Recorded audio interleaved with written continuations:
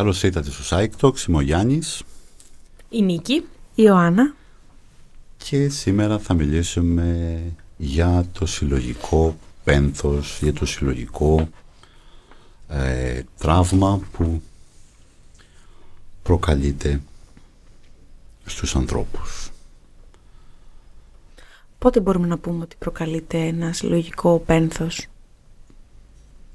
Όταν συμβεί κάποιο πολύ σημαντικό περιστατικό, το οποίο επηρεάζει συναισθηματικά, ψυχολογικά μια κοινωνία ή πολλές κοινωνίες, καθώς μπορεί να έχει, να λειτουργεί τέλος πάντων σε ένα συναισθηματικό επίπεδο πάρα πολύ καθοριστικά για την ψυχική μας κατάσταση, για την ψυχική κατάσταση των πολιτών, για την ψυχική κατάσταση των ανθρώπων, ανάλογα και με το ότι αυτό μπορεί να είναι, ας πούμε, μια φυσική καταστροφή, ένα σεισμός, μια πυρκαγιά, μπορεί να είναι ένα δυστύχημα, ας πούμε.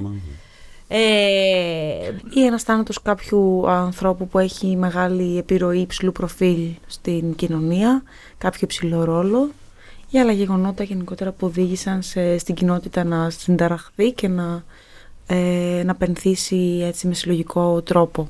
Ακριβώς. Είναι λοιπόν μια κοινή εμπειρία απώλειας που βιώνει μια ομάδα ανθρώπων, μια κοινότητα, μια μεγαλύτερη ομάδα. Αυτό ορίζουμε ως συλλογικό πένθος. Έχουμε μιλήσει στο παρελθόν για το ατομικό πένθος και η αλήθεια είναι ότι αν τα βάλει κανείς δίπλα-δίπλα είναι λίγα τα πράγματα στα οποία διαφέρουν. Δηλαδή τα συναισθήματα της ντροπής, της θλίψης, της ενοχής, του θυμού, της οργής, της απογοήτευσης, της απελπισίας είναι κοινά. Απλά σε αυτή την μορφή του το πένθος δεν είναι πλέον ατομικό, εκφράζεται με αυτόν τον μαζικό τρόπο. Οπότε τα συναισθήματα παραμένουν ίδια, οι τρόποι με τους οποίους μπορούν να εκφραστούν και να βρουν χώρο να εκφραστούν είναι διαφορετικοί.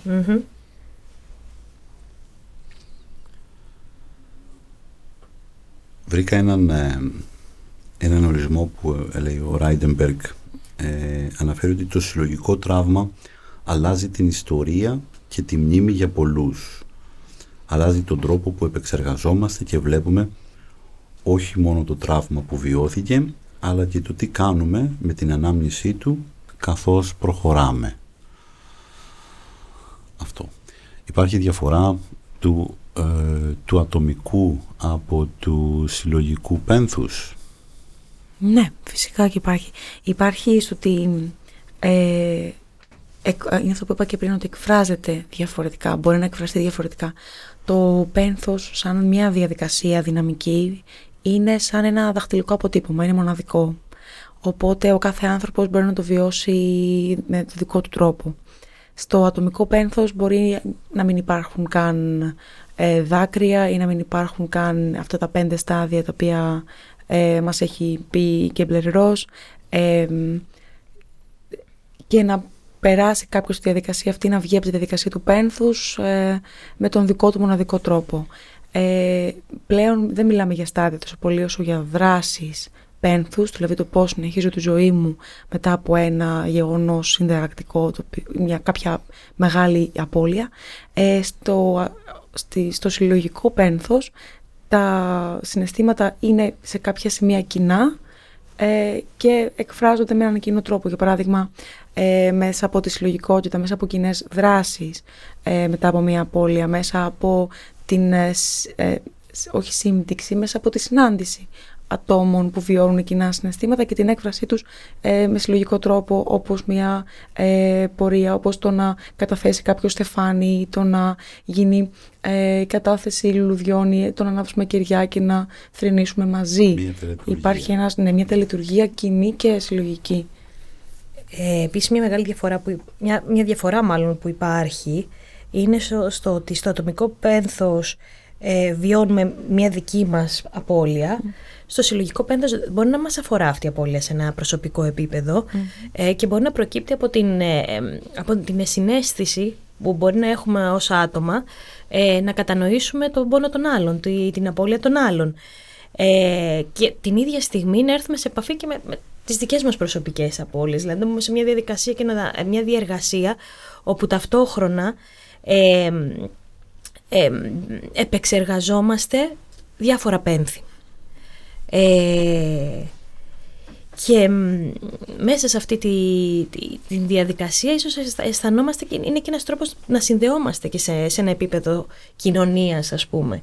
Το ότι δεν μας αφήνει αδιάφορους ο πόνος του άλλου, δεν μας αφήνει αδιάφορους διάφορα περιστατικά ή διάφορα κομβικά σημεία που επενεργούν, ας πούμε, στη ζωή μιας κοινωνίας, ακόμα και αν δεν μας αφορά προσωπικά. Είναι ένα ενθαρρυντικό, αν θέλετε, δείγμα το ότι με έναν τρόπο μπορούμε να συνδεόμαστε μεταξύ μας. Μπορούμε να δημιουργούμε γέφυρες μεταξύ μας. Ακόμα και το πένθος, λοιπόν, σε αυτό το επίπεδο είναι μια γέφυρα από την οποία μπορούμε να συνειδητοποιήσουμε σε ένα ατομικό επίπεδο ότι δεν είμαστε μόνοι μας. Ότι υπάρχουν και άλλοι οι οποίοι νιώθουν σαν και εμάς ή σκέφτονται σαν και εμάς ή δρούν σαν και εμάς. Και αυτό είναι μια διαδικασία διορθωτική, παρηγορητική, ενδεχομένως μέσα σε όλο αυτό. Ανακουφιστική είναι. Ακριβώς. Και θεραπευτική από μόνη της. Ναι.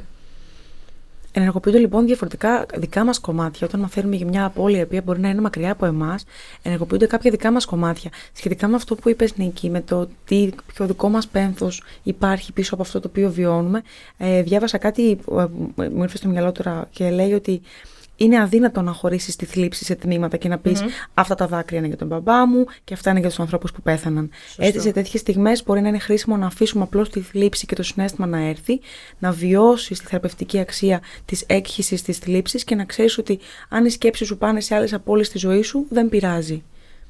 Ναι. Ότι οτιδήποτε, όπως και να καθοδηγηθεί, όπου και σε όποια κομμάτια και να καθοδηγηθεί το μυαλό μας, δεν πειράζει. Οπότε στο συλλογικό πένθος θα ενεργοποιηθεί κάτι το οποίο ήδη έχω βιώσει, είτε πένθος είτε τραύμα. Είναι πολύ πιθανό να υπάρχει ένα τμήμα δικού μου πένθους, το οποίο να εμφανίζεται μέσα από το πένθος το οποίο βιώνω εκείνη τη στιγμή για το γεγονός, το συμβάν που έχει γίνει.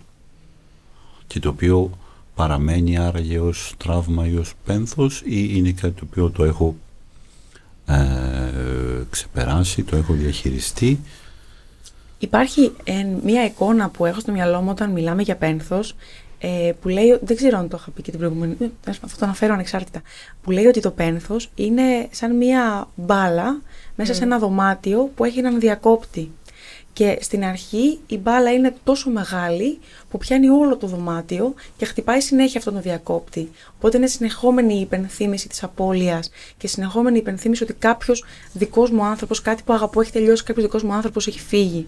Με την πάροδο του χρόνου και όσο αυτό το δωμάτιο γεμίζει με ζωή, γι' αυτό λέμε και οι δράσεις του πένθους, αυτή η μπάλα έχει την τάση να μικραίνει, οπότε έτσι όπως κουνιέται στο δωμάτιο και κινείται συνεχώς, χτυπάει πιο σπάνια το διακόπτη. Και όσο πιο πολύ μικραίνει, τόσο πιο σπάνια χτυπιέται ο διακόπτης. Τέτοιες στιγμές είναι σαν να ξαναφουσκώνουν την μπάλα αυτή και να την κάνουν τόσο μεγάλη όσο για το δωμάτιο. Οπότε μπορεί να έχουμε δουλέψει το πένθος μας, μπορεί να έχει περάσει χρόνος και να μην είναι ανεπίλητο αναγκαστικά το πένθος το οποίο βιώνουμε μέσα σε μια συλλογικότητα, σε ένα συλλογικό πένθος. Την ίδια στιγμή είναι αυτή η μπάλα η οποία ξαναχτυπάει το διακόπτη. Και είναι κάτι το οποίο δεν μπορείς να το αγνοήσεις, γιατί είναι τόσο απόλυτο που έρχεται και εμφανίζεται μπροστά σου στιγμιαία και χρειάζεται να το αντιμετωπίσεις. Οπότε μπορεί να μιλάμε και για ανεπίλητο πένθος, ναι, μιλάμε και για αυτό τη διαδικασία, ότι είναι μια δυναμική διαδικασία, δεν τελειώνει ποτέ. Η αγάπη δεν φεύγει, η αγάπη αλλάζει μορφές. Το πένθος δεν φεύγει, αλλάζει μορφές και αυτό. Ακριβώς. Δεν νομίζω ότι χάνουμε την αίσθηση της απώλειας, δηλαδή δεν νομίζω ότι αυτό εξαφανίζεται ποτέ, αλλά όσο εμπλουτίζουμε τις εμπειρίες μας, όσο εμπλουτίζουμε τη ζωή μας με καινούργιες εμπειρίες, ενδυναμώνουμε τους εαυτούς μας, ενδυναμώνουμε τις σχέσεις μας, κινούμαστε, ζούμε, όπως πολύ ωραία το έθεσες, Ιωάννα, αυτή η αίσθηση της απώλειας μας επηρεάζει όλο και λιγότερο. Αυτό συμβαίνει στα πένθη, αυτό συμβαίνει στις απώλειες. Δεν χάνεται η μνήμη, δεν χάνεται η αίσθηση, αλλά με τη βοήθεια της εμπειρίας μας και των καινούριων εμπειριών μας και με τη βοήθεια της ενδυνάμωσης του εαυτού μας, μαθαίνουμε να κάνουμε μια πολύ καλύτερη διαχείριση αυτής της απώλειας. Mm-hmm. Είτε σε συλλογικό είτε σε ατομικό πάντα. Έτσι. Mm-hmm. Και σε ένα συλλογικό επίπεδο νομίζω ότι είναι πολύ σημαντικό αυτό. Αν και υπάρχει η συλλογική λύθη, που είναι ένας μηχανισμός αυτοπροστασίας, όπως και η ατομική λύθη, ότι κάποια πράγματα τα οποία είναι αρκετά επώδυνα τα αφήνουμε λίγο, τα ξεχνάμε, τα απομακρυνόμαστε από αυτά. Mm-hmm. Οπότε και αυτό σαν ένας μηχανισμός εσωτερικός λειτουργεί αυτοπροστατευτικά. Είτε σε ένα ατομικό επίπεδο είτε σε ένα συλλογικό. Οπότε υπάρχουν και προκειμένου να βοηθηθούμε και να μπορέσουμε να το διαχειριστούμε όλο αυτό, ενεργοποιούμε και τέτοιου είδους αυτοφροντιστικούς μηχανισμούς.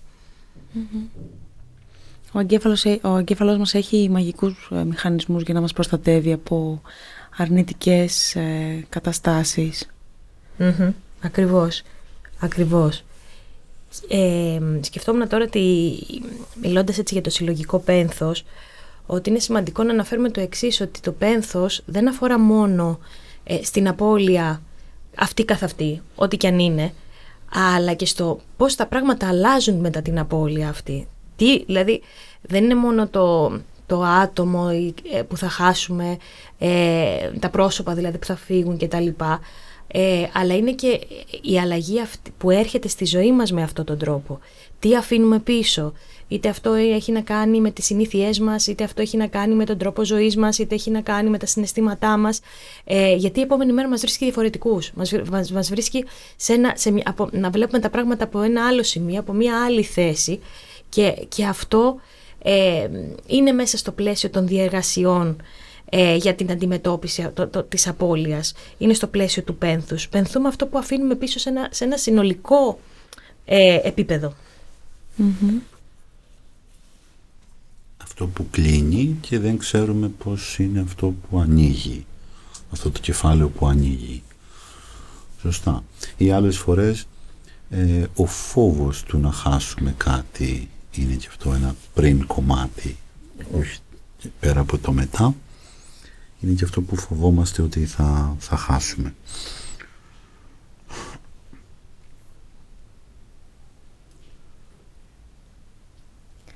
Τι βοηθάει λοιπόν τη διαδικασία της θεραπείας ενός συλλογικού πένθους, μιας συλλογικής θλίψης? Θα έλεγα ότι μια αρχή είναι να κατανοήσουμε τη διαδικασία και τη χρησιμότητα του πένθους. Mm-hmm. Δεν είναι ότι χρειάζεται να ξέρουμε τα στάδια που αναφέρθηκαν πριν, την άρνηση, το θυμό, τη διαπραγμάτευση, την βαθιά θλίψη και την αποδοχή, γιατί και αυτά δεν είναι ότι είναι απαραίτητα να συμβούν για να πενθούμε, ή τουλάχιστον όχι απαραίτητα με αυτή τη σειρά που αναφέρθηκαν, αλλά σημασία έχει, θεωρώ βασικό είναι το να νιώθουμε ότι θα βοηθήσει πολύ να το βιώσουμε. Είναι και αυτό ένα από τα απαραίτητα συναισθήματα. Το βιώνουμε λοιπόν, το δεχόμαστε. Είναι πολύ σημαντικό να το βιώσει ο καθένας με το δικό του τρόπο και όχι με τον τρόπο που το βιώνει η υπόλοιπη ομάδα. Αυτό. Οπότε λοιπόν σίγουρα σε ένα πρώτο επίπεδο μιλάμε για την αναγνώριση των συναισθημάτων μας και την αποδοχή των συναισθημάτων μας, όποια και αν είναι αυτά, όσο δυσάρεστα και αν είναι αυτά. Επίσης το να τα αποδεχτούμε παρά το ότι άλλοι πιστεύουν ότι θα έπρεπε ή οφείλουμε να νιώσουμε, έτσι, γιατί μπορεί κάποιος να μην αισθάνεται και τίποτα μετά από κάποιο συλλογικό δράμα και την ίδια στιγμή να αισθάνεται ντροπή γι' αυτό. Δεν είναι αναγκαστικό να νιώθουμε κάτι ή να νιώθουμε αυτό που αισθάνεται ένας συνάνθρωπός μας. Δεν έχουμε όλοι το ίδιο συναίσθημα απέναντι σε μια ίδια κατάσταση. Ακριβώς, και είναι αυτό που είπαμε και στην αρχή, ότι είναι μια ατομική κατάσταση το πένθος, δεν είναι μια συλλογική ή μια ταυτόσιμη με τον άλλον κατάσταση. Οπότε ναι, αποδοχή των συναισθημάτων μας, αναγνώρισή τους, δεν τα βάζουμε κάτω από το μαγικό χαλί, ίσα αυτό μπορεί να μας δημιουργήσει και μεγαλύτερο στρες από ότι να μας βοηθήσει. Οπότε για να ξεκινήσει η διαδικασία του πένθους χρειάζεται κάποιος να πενθήσει. Αυτό είναι που μας λες, Γιάννη. Αυτό δεν είπα. Και μέσα σε όλο αυτό λοιπόν να πούμε και το εξής, το ότι χρειάζεται και μέσα σε αυτή τη δικασία να φροντίσουμε τους εαυτούς μας. Όπως είπες, αυτό ακόμα και η αποδοχή του ότι εμείς πενθούμε διαφορετικά από τους άλλους ή νομίζουμε ότι δεν πενθούμε, ή μπορεί και να μην πενθούμε τελικά. Να το ακούσουμε, να το αποδεχτούμε χωρίς να μπαίνουμε σε μια διαδικασία να αυτοαμφισβητούμαστε.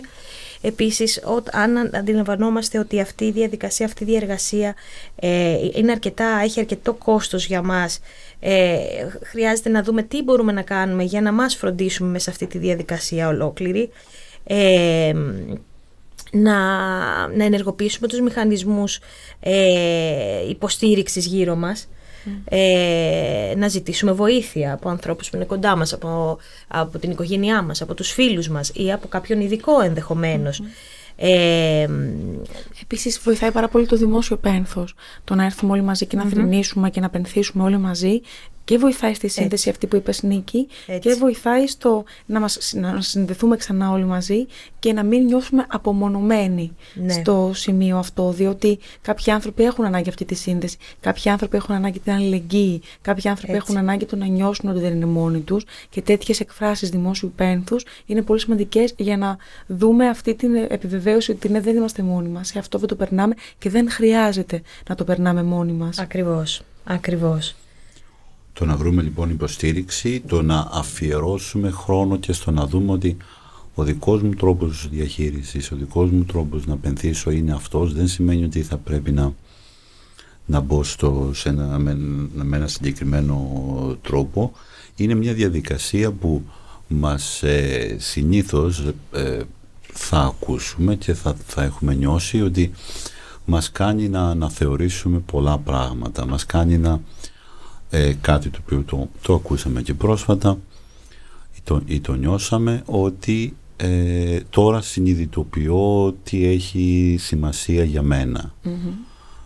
Μετά από κάτι που θα συμβεί αρχίζω να βλέπω ότι αυτό που σκεφτόμουν δεν ήταν τελικά τόσο, αυτό που με προβλημάτισε πριν δεν ήταν κάτι τόσο σημαντικό, ή βλέπουμε, το λέω για να γιατί πήγα να πω ότι κάτι που βοηθάει είναι το να συνδεθούμε με άτομα, ότι, να το επικοινωνήσουμε, να το συζητήσουμε. Είναι κάτι το οποίο μας αναθεωρεί κάποια πράγματα και μας δίνει και την ανάγκη να συνδεθούμε με άτομα. Γι' αυτό έκανα αυτή την εισαγωγή. Ή αν, ας πούμε, μέσα στο πλαίσιο της αυτοφροντίδας μας νιώθουμε την ανάγκη όλο αυτό να το περάσουμε μόνοι μας, είναι και αυτό εξίσου σεβαστό. Δεν έχουν την ανάγκη όλοι οι άνθρωποι να επικοινωνήσουν το πένθος τους, να μοιραστούν το πένθος τους, και αυτό είναι στο πλαίσιο της ατομικής διεργασίας που γίνεται απόλυτα κατανοητό. Και αυτό γίνεται. Και ένα ακόμα πράγμα που νομίζω ότι αξίζει να αναφερθεί είναι το ότι χρειάζεται να δώσουμε χρόνο. Και χρειάζεται να δώσουμε χρόνο χωρίς να μας κυνηγάει η βιασύνη του ότι ωραία, εγώ τώρα πρέπει να ξαναβρω τον έλεγχο, εγώ τώρα πρέπει να τα βάλω πάλι σε μια τάξη τα πράγματα, εγώ πρέπει να προχωρήσω μπροστά κτλ. Όλα αυτά ούτως ή άλλως εξελίσσονται ακόμα και μέσα στη διεργασία του πένθους. Οπότε δεν χρειάζεται να υπάρχει αυτή η ανησυχία το ότι χάνω τον έλεγχο ή ότι πνίγομαι ή ότι με καταπίνει όλο αυτό, αρκεί να είμαι σε επαφή με τον εαυτό μου και να μπορέσω, ας πούμε, να δώσω και βάση στις ανάγκες μου ή να δώσω και βάση στο τι χρειάζομαι τη δεδομένη χρονική στιγμή. Αλλά γενικότερα έτσι το να δώσουμε λίγο χρόνο, όσο και αυτό και αν μας φαίνεται δυσάρεστο ή επώδυνο, είναι πάρα πολύ σημαντικό. Και είναι κάτι που είναι σημαντικό να μην το παραβλέψουμε κιόλας, να μην μπούμε στη διαδικασία δηλαδή να επιταχύνουμε εάν δεν νιώθουμε ότι είναι η στιγμή να το κάνουμε αυτό. Ο θάνατος είναι δυσάρεστος, είναι απόλυτος και είναι κάτι που προκαλεί θλίψη από μόνο του. Δεν το διαφωνεί κανείς με αυτό. Το να πάρουμε χρόνο επίσης για να προσδιορίσουμε το τι χάσαμε, τι έχασε ο καθένας, τι βλέπει ο καθένας να ενεργοποιείται μέσα σε αυτή τη διαδικασία. Τι έχασα, κάποιοι έχουν χάσει μέλη της οικογένειάς τους, κάποιοι έχουν χάσει το αίσθημα της ασφάλειας, κάποιοι έχουν χάσει το αίσθημα της πίστης, κάποιοι έχουν χάσει το αίσθημα της ελπίδας. Τι έχω χάσει εγώ προσωπικά και τι μπορώ να κάνω για να το ανακτήσω. Γιατί μίλησες για ανάγκες, Νίκη. Έχω μια απόλυτη ανάγκη να νιώθω ασφαλής. Έχω μια απόλυτη ανάγκη να νιώθω ότι έχω κομμάτια ελέγχου. Είπαμε ποτέ δεν έχουμε τον απόλυτο έλεγχο της ζωής μας. Το να έχω κάποια κομμάτια ελέγχου στη ζωή μου και να ξέρω ότι μπορώ κάποια πράγματα να τα ορίσω είναι πολύ σημαντικό. Όταν λοιπόν χάνεται αυτό και δεν μπορώ να ορίσω βασικά κομμάτια της ζωής μου σε κάτι δυσάρεστο, απρόβλεπτο, σε κάποιο δυστύχημα, σε κάτι μεγάλου βελληνικούς, τότε χρειάζεται να αναγνωρίσω αυτή μου την ανάγκη και να την τιμήσω με έναν τρόπο. Είτε αυτό είναι προσφέροντας σε έναν συνάνθρωπο, είτε αυτό είναι με το να μιλήσω, είτε αυτό είναι με το να κάνω μια κοινωτική δράση, να βρεθώ με τα υπόλοιπα μέλη της οικογένειάς μου και να δώσουμε, να προσφέρουμε ό,τι μπορούμε και όπως μπορούμε. Όλοι αυτοί είναι τρόποι για να μπορέσω να τιμήσω τις ανάγκες μου και το κομμάτι μου αυτό το οποίο πενθεί και πονάει. Και να επικοινωνήσω τα συναισθήματα που μου προκαλεί αυτή η διεργασία. Βέβαια, πολύ σωστά. Και όσο πιο κοντά γίνεται κάτι, ένα συμβάν, τόσο πιο έντονη η έλλειψη της ασφάλειας, άραγε.